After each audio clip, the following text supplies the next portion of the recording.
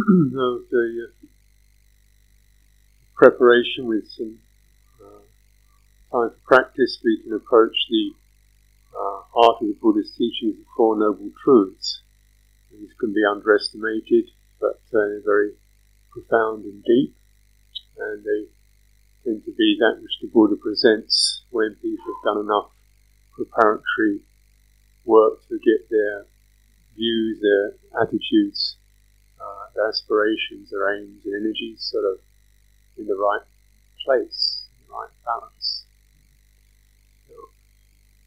And so the first noble truth, which really takes quite a bit of explaining, or penetration, is not such a simple thing.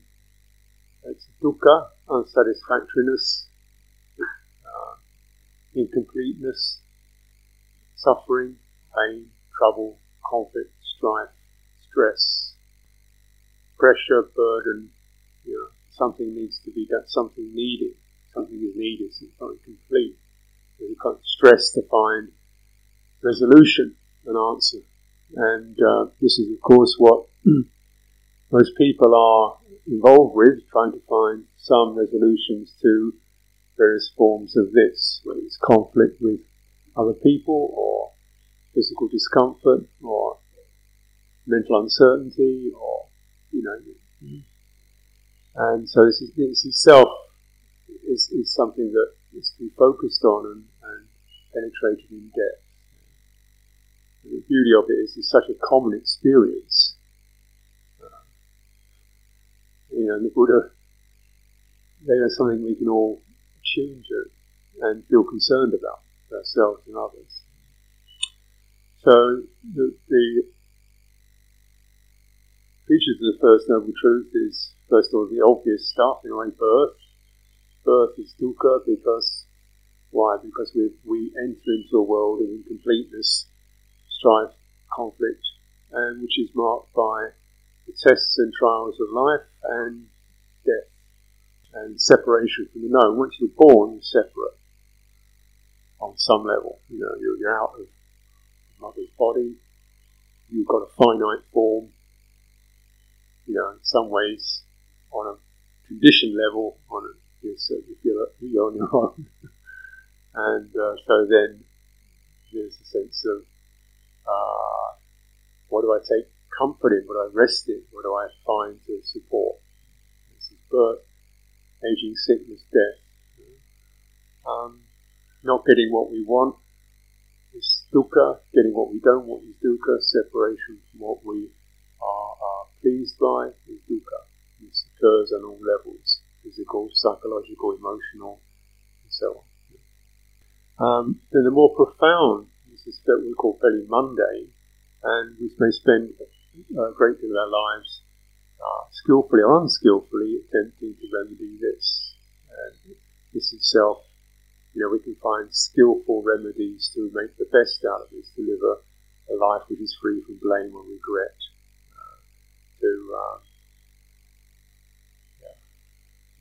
to experience a sense of companionship and friendship. Some of the sense of separateness is allayed. We feel we have reliable sources for our refuge when times are hard. And so this is itself is not a bad thing to approach it with a mundane level.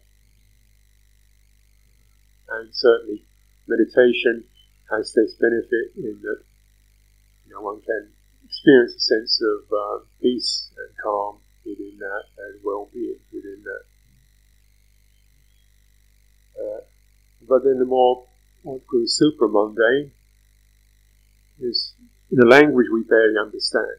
It's called the attachment or clinging or upadana. And I use the Pali because I have to keep using different English words to try and capture it. Upadana, feeding on, adopting, contracting around, holding on to, pushing away. These what are called 5 khandha. Khandha means something like a heap or an aggregate, the meaning being that although we say there are 5 of them, each of them is actually a composite of different things. So it's not like 5 single things, the five mixes. Yeah. And as I contemplate it, even these mixes themselves seem to break up into more and more tiny fragments. It's like sandcastles. You know, one sandcastle, and actually it's made up of masses, and you can break it down into sand grains, which becomes almost innumerable. So it's the sense of trying to shape up and make solid or consistent or reliable or own or, all that around these five khandha. And this is also, it just doesn't say the problem is you are clinging to these five khandha. It says the problem is there is this upadana. And out of this upadana arises the sense of I am. So I am, the me sense, comes after or as a consequence of this kind of almost automatic, seemingly automatic process. It seems automatic. It seems no other alternative. It seems this is just the way experience is. And the I am then takes some kind of form or attitude or inclination dependent upon that process. So we take the I am out of the picture for a moment, because that's not really what we deal with. We deal with just the mechanism of it. And the upadana can be seen in terms of the contraction around sense data, sense of favouring, rejecting, as we've seen just with what the I does, or the I with attention does, how it, out of a uniform visual field, it contracts and forms discrete, separate objects. That's what attention does that. Now, that may not be too much of a problem. You see, well, you've got to see something, and this is true. But around that, then there becomes the favouring or the rejection, or that's there, I'm here, What do I do about that thing? Do I like it? So it starts to get this kind of wavering occurs around what we see or what we hear.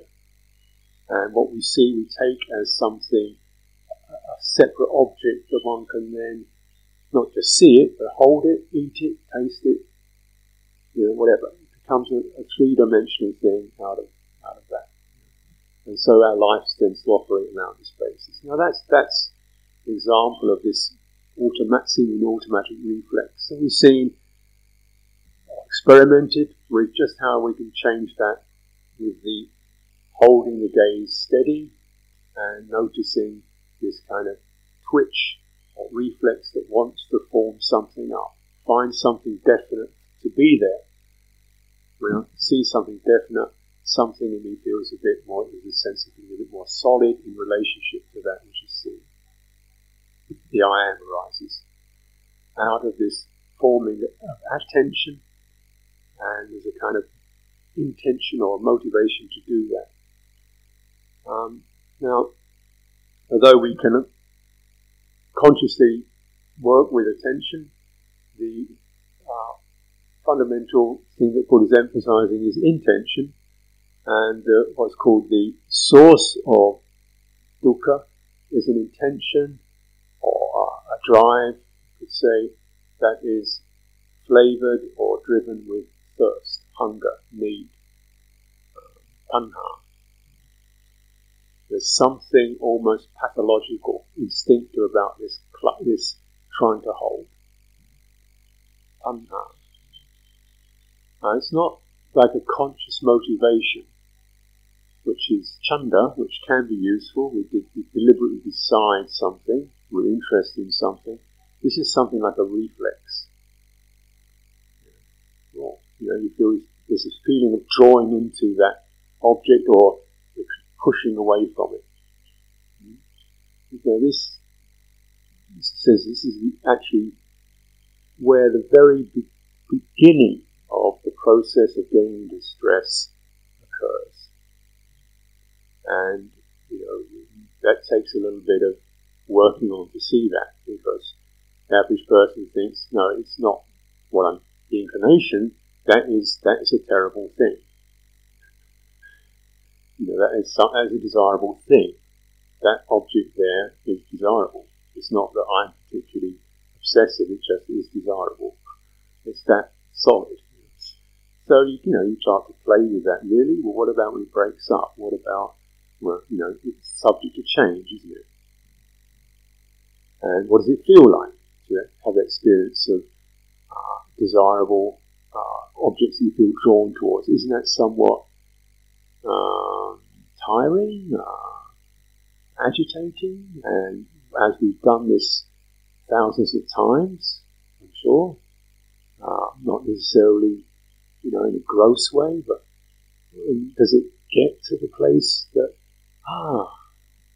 does it stay there? Does it stay there? That's what we would like, wouldn't it? Satisfaction. Does it get there? Obviously a little bit, otherwise it wouldn't do it at all. But how the satisfaction moment is quite brief, there's a declining of that.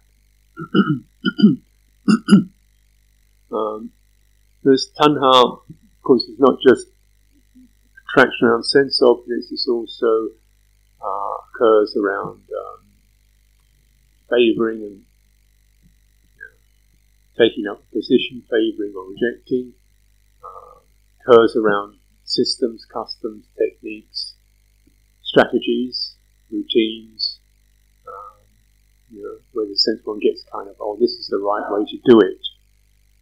We do this every Tuesday, or so this is the right time of day when we do this. Manners, customs, which are useful, but there's going to be a real clinging to them whereby we feel really wobbly and uncertain if that doesn't happen, or the routines change, or systems aren't the way we like them to be. And we don't necessarily even know we're in a system until you come to a place where it isn't happening, and what's going on. So these are aspects of upadana. So this thirst, this movement to find security, stability, happiness in some apparent object, an object that manifests, whether it's a mental object, an idea, knowledge, belief, religion, mental object, or visual object, tactile object. There's plenty of scope for a tanha to get working. It's not necessarily raging either. It can be quite subtle. So the third noble truth is called the dispassionate fading. Relinquishment, giving up, release from tanha. Is that not? Yeah. So that's the third noble truth.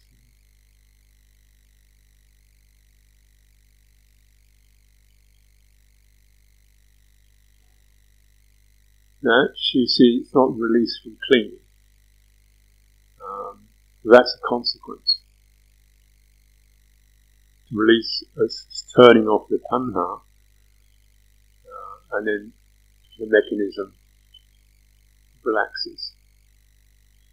Because the mechanism is driven by this tanha. So if you switch off the current, like electricity, you switch off the current, then the mechanism doesn't operate.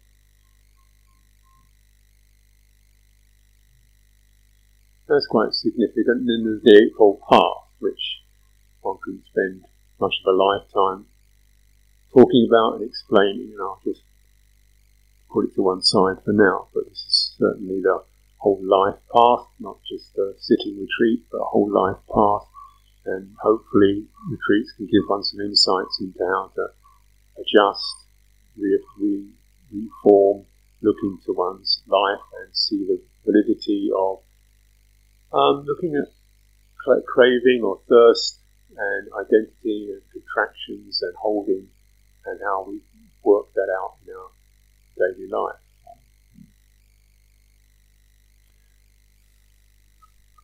Now the aggregates, back to those again, because this is the presentation. We have rupa, form, vedana, feeling, sanya, perception, sankhara,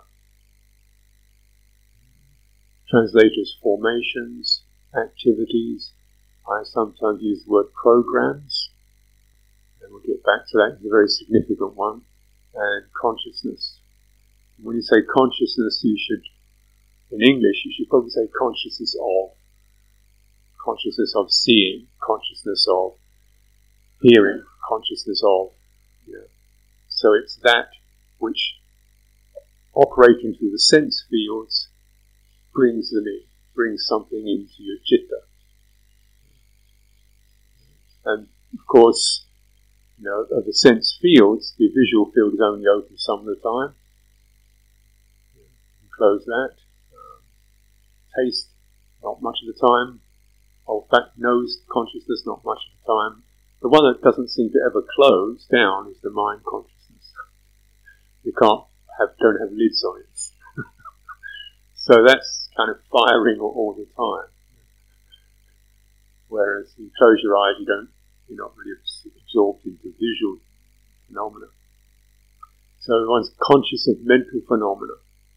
Conscious arises primarily with mental, because this oscillation between seeing and mental activity around that. As I said, seeing involves seeing the eyes and the mind, right? So the mind sits behind the other sense bases, and through its attention determines, and through its intention gets motivated to this and to that. Yeah? Now these qualities of attention and intention, that's what sankhara is about. There's another one called contact, which is the way something is immediately allocated, transferred. Oh, that's one of those. That's an action. Oh, that's so-and-so. That's one of those kind of flicker of activity that designates something. It's a pair. That's what kind of dog is it? Flicker. And then the sanya comes up. Oh, it's one of those, the label. Anyway, the main thing is sankhara, which is occurring primarily in the mind, mental consciousness, and because it's occurring in the mind, you can see there is the activities that continue bringing objects, phenomena, generating phenomena, and bringing them impingement into our citta, which then vibrates and starts doing stuff, starts throwing out more intentions. So,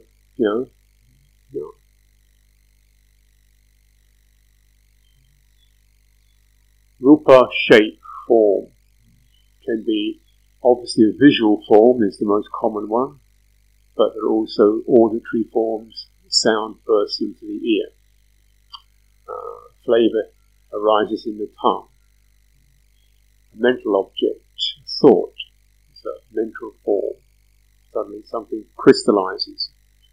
So it takes a particular shape, form, seeming solidity. Even though the solidity is relatively brief, particularly with mental objects, it tends to pop up like a bubble and then it could pop up again. So these called mental objects have a certain solidity or even its kind of transient solidity to them.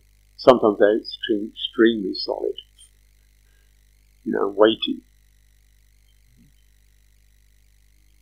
So you have this, and you have consciousness. So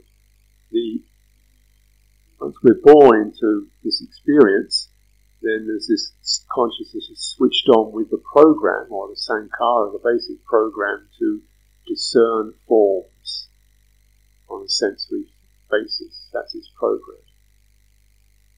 That's the sankara. That's a fundamental intentionality. That's a fundamental inclination of attention to find forms within the sense spheres.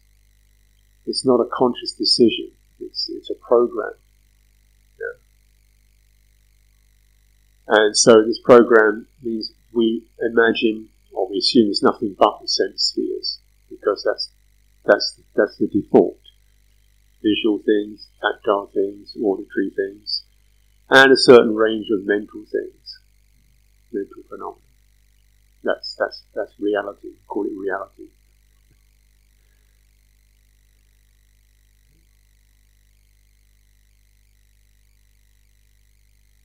And what we notice with that is it's always oscillating, shifting. Even when it's fairly calm, it's certainly pulsing, oscillating. This reality, existence, is a pulsing, vibrating, moving, waving, patterning thing, like clouds. Have a certain solidity to it, but those clouds are moving and morphing and shifting. They don't exactly begin, they don't exactly end, they arise. So take form, occupy, subside, they evaporate. Quickly or slowly, they don't really begin anywhere, they just start to form, have a form, and pass. That's and a life is like that. And if we become calm down, we see it more in a more slow, composed way. It's not so voluminous. And so with that calming, one's able to discern this is the arising of a thought, the arising of a mood, crystallizing, forming, and then whatever gets invested in that, and it subsides. Now that's the basis, but the program is a little more complex than that, because it's also not just to have the experience of form arising and passing, but to feel something about it, to experience feeling. That's part of the program, switched on.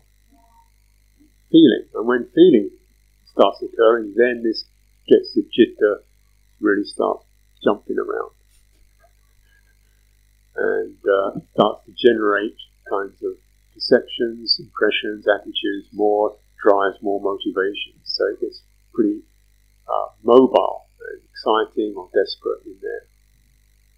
And some of these are feelings come directly from bodily impact, but they will go through the channel of mental designation, perception. And so this is the five are playing around, and they're weaving, and they're mobile, and they're binding. And so it seems there's nothing but these occurring.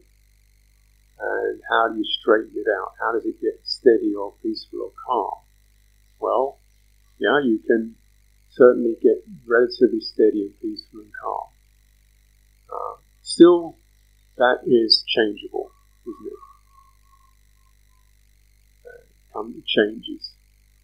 And it's compounded. That is, it requires some handling to get it there, and it's liable to kind of shift and change. It must shift and change. So although this is a helpful place, our workshop could be being more calm and composed, the aim is not really calm is giving some kind of ultimate refuge or even ultimate goal, but enough calm, enough feeling good enough to be able to use the wisdom faculty to discern tanha and clinging, craving, thirst and contractions. And because these seemingly automatic processes are not as automatic as we may assume. And we do recognize, just with wise introspection, that, certain themes that I was really on fire about 10 years ago, they don't get me anymore. The tanha for that one's gone. grown out of chocolate bunnies or something. Sports cars, whatever it is. But it's still pretty hot on this one. So we do notice the objects are really not the source of craving. They're what craving projects onto. The source of craving is the sense that I will be gratified by this. And unfortunately, that doesn't bear up. Therefore, really the big remedy of craving is to become more dispassionate about the process, more wise, less enchanted with it, with the process. It's like this now, and it changes.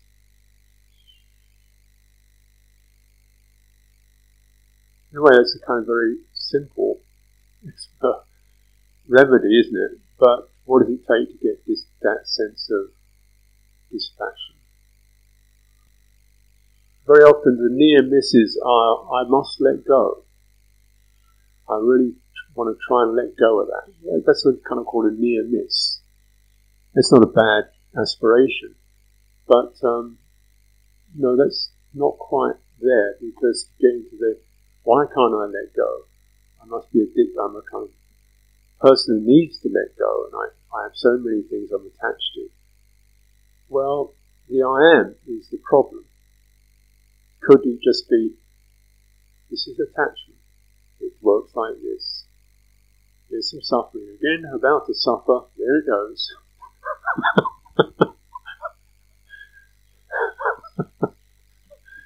Yep, that's suffering. And instead of, I'm suffering, why should I suffer? Oh, silly me. I'm so attached, defiled, corrupted being. So just there's the suffering. And, getting it. And just letting that teach us in a way. Teaching the citta.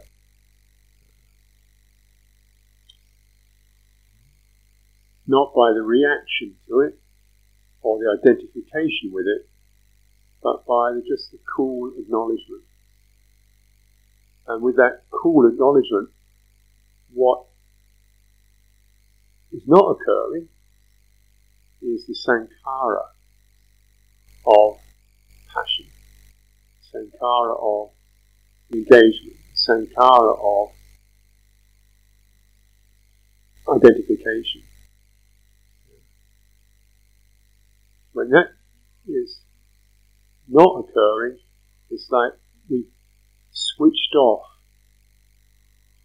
or what has switched off is the very current that keeps the thing going. The power has been switched off, because the whole process of this is sankhara driven. Sankhara is the driving mechanism program in this whole wheel, this whole conundrum, this whole tangle, sankhara. Sankhara is intention, attention, designation. So if we designate something as desirable, undesirable, then is that so? It's like this. So there's a little bit of switching off, isn't there? What one gives attention to repeatedly becomes an obsession. So we perhaps recognise this. Broaden the view. Get obsessed about, an idea or a philosophy or even a custom or a tradition or, you name it. It's plenty there. With the mind, it's almost infinite, the possibility to get obsessed.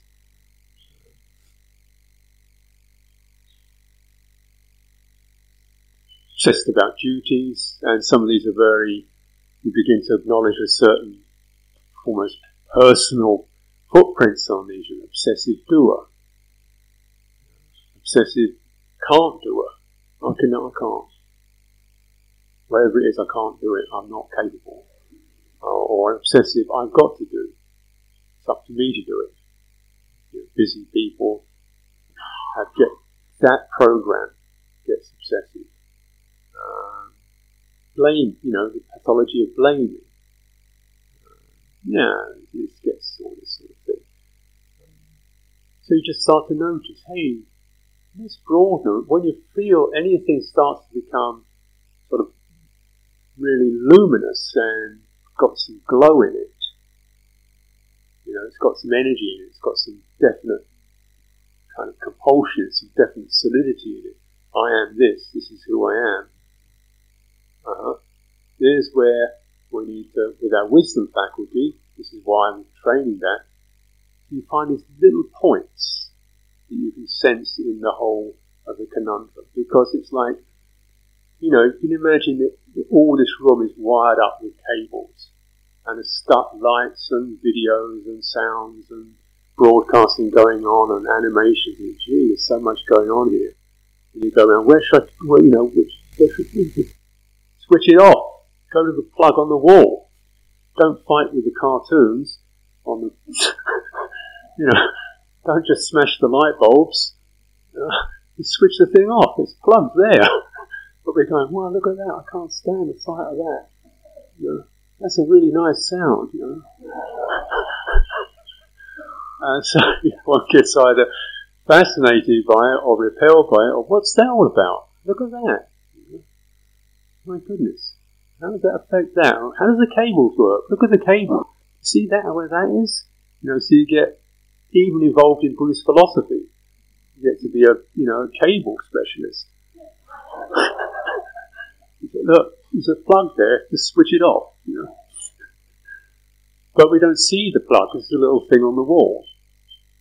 So that's why we need that sense of broadening, widening, even softening attention. Because attention gets driven into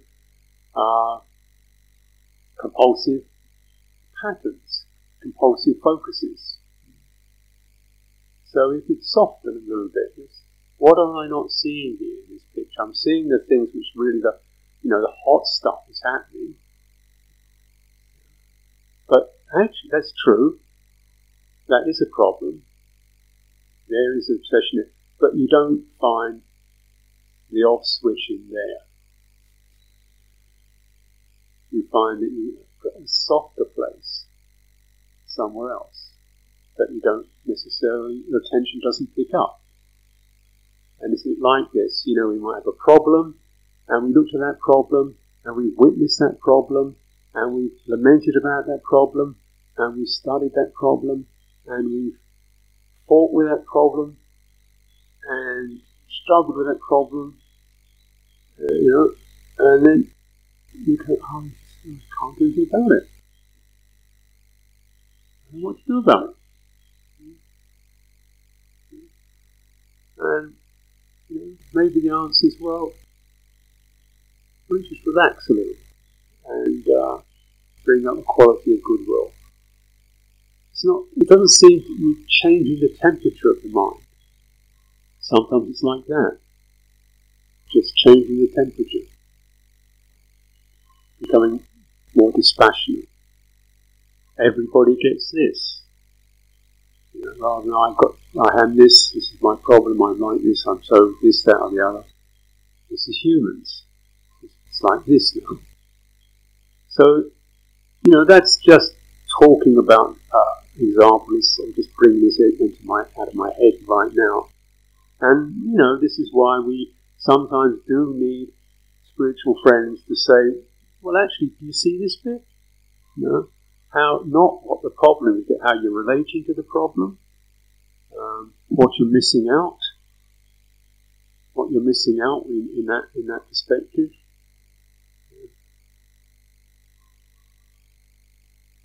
Because our attention gets lost. So this sense of,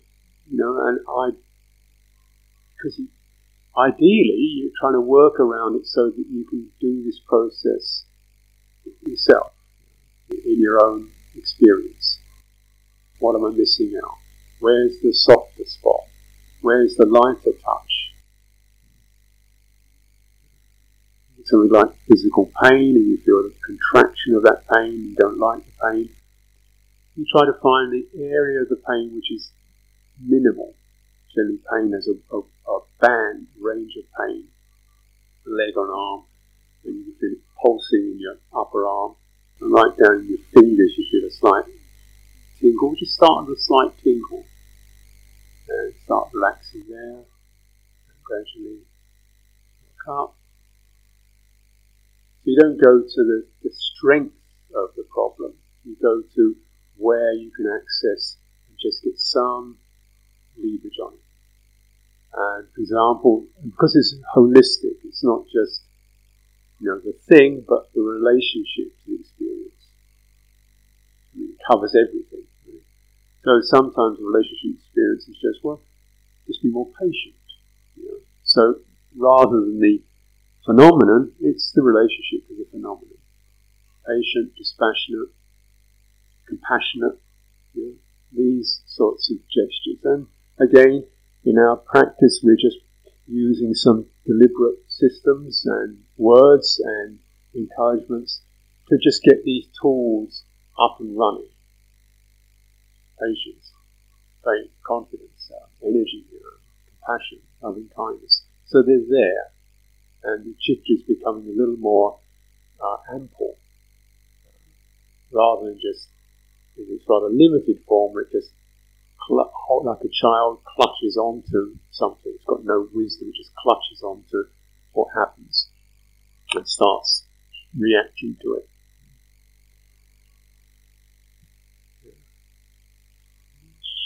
So this is where the sankhara is really the crucial key to this undoing. In fact, Buddha's last words, all sankharas are subject to dissolution.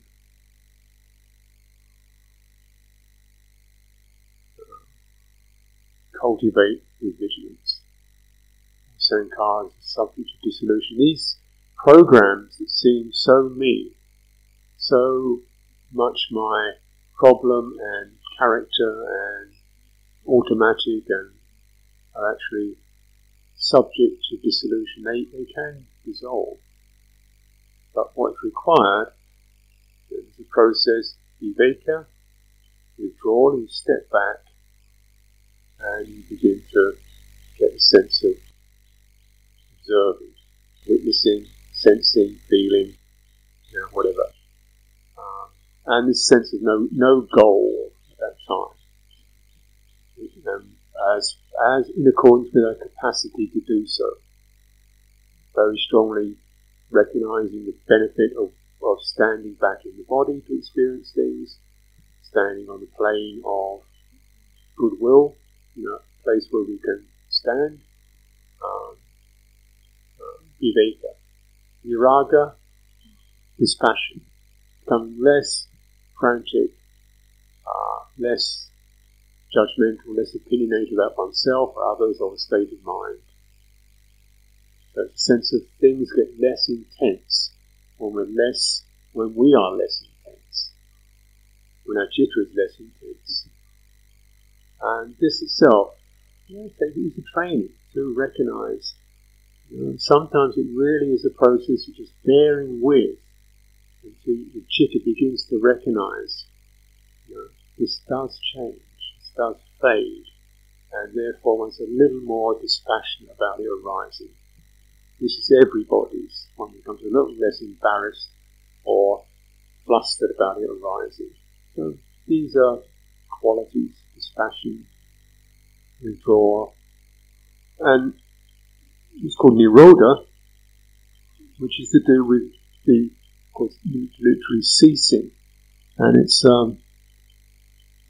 drop by drop, diminution or of adding to, stopping agency essentially.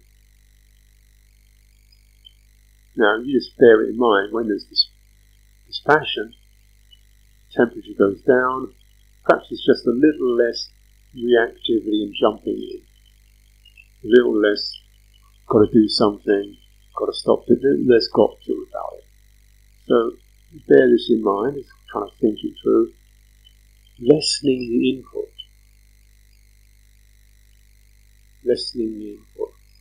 As I've said, do as little as possible. What is necessary, do fully, with good intention. What seems necessary, because you never really know, but what seems necessary to you in your maturity, do that with full intention and recognise it might not be 100% right, but as good as you can get now, and learn. That was overdoing it, or I missed this bit out. Learn, firm enough so you get the virya application is something you feel some confidence in. And you learn, because we can't start from being enlightened. And gradually you see there's certain things you don't need to do, you don't need to worry, don't need to get guilty, you don't need to, so this is Nirodha in a very practical way, less input, because the more input, the more layers get built on top of what was already problematic. So what was a little heap becomes a big heap.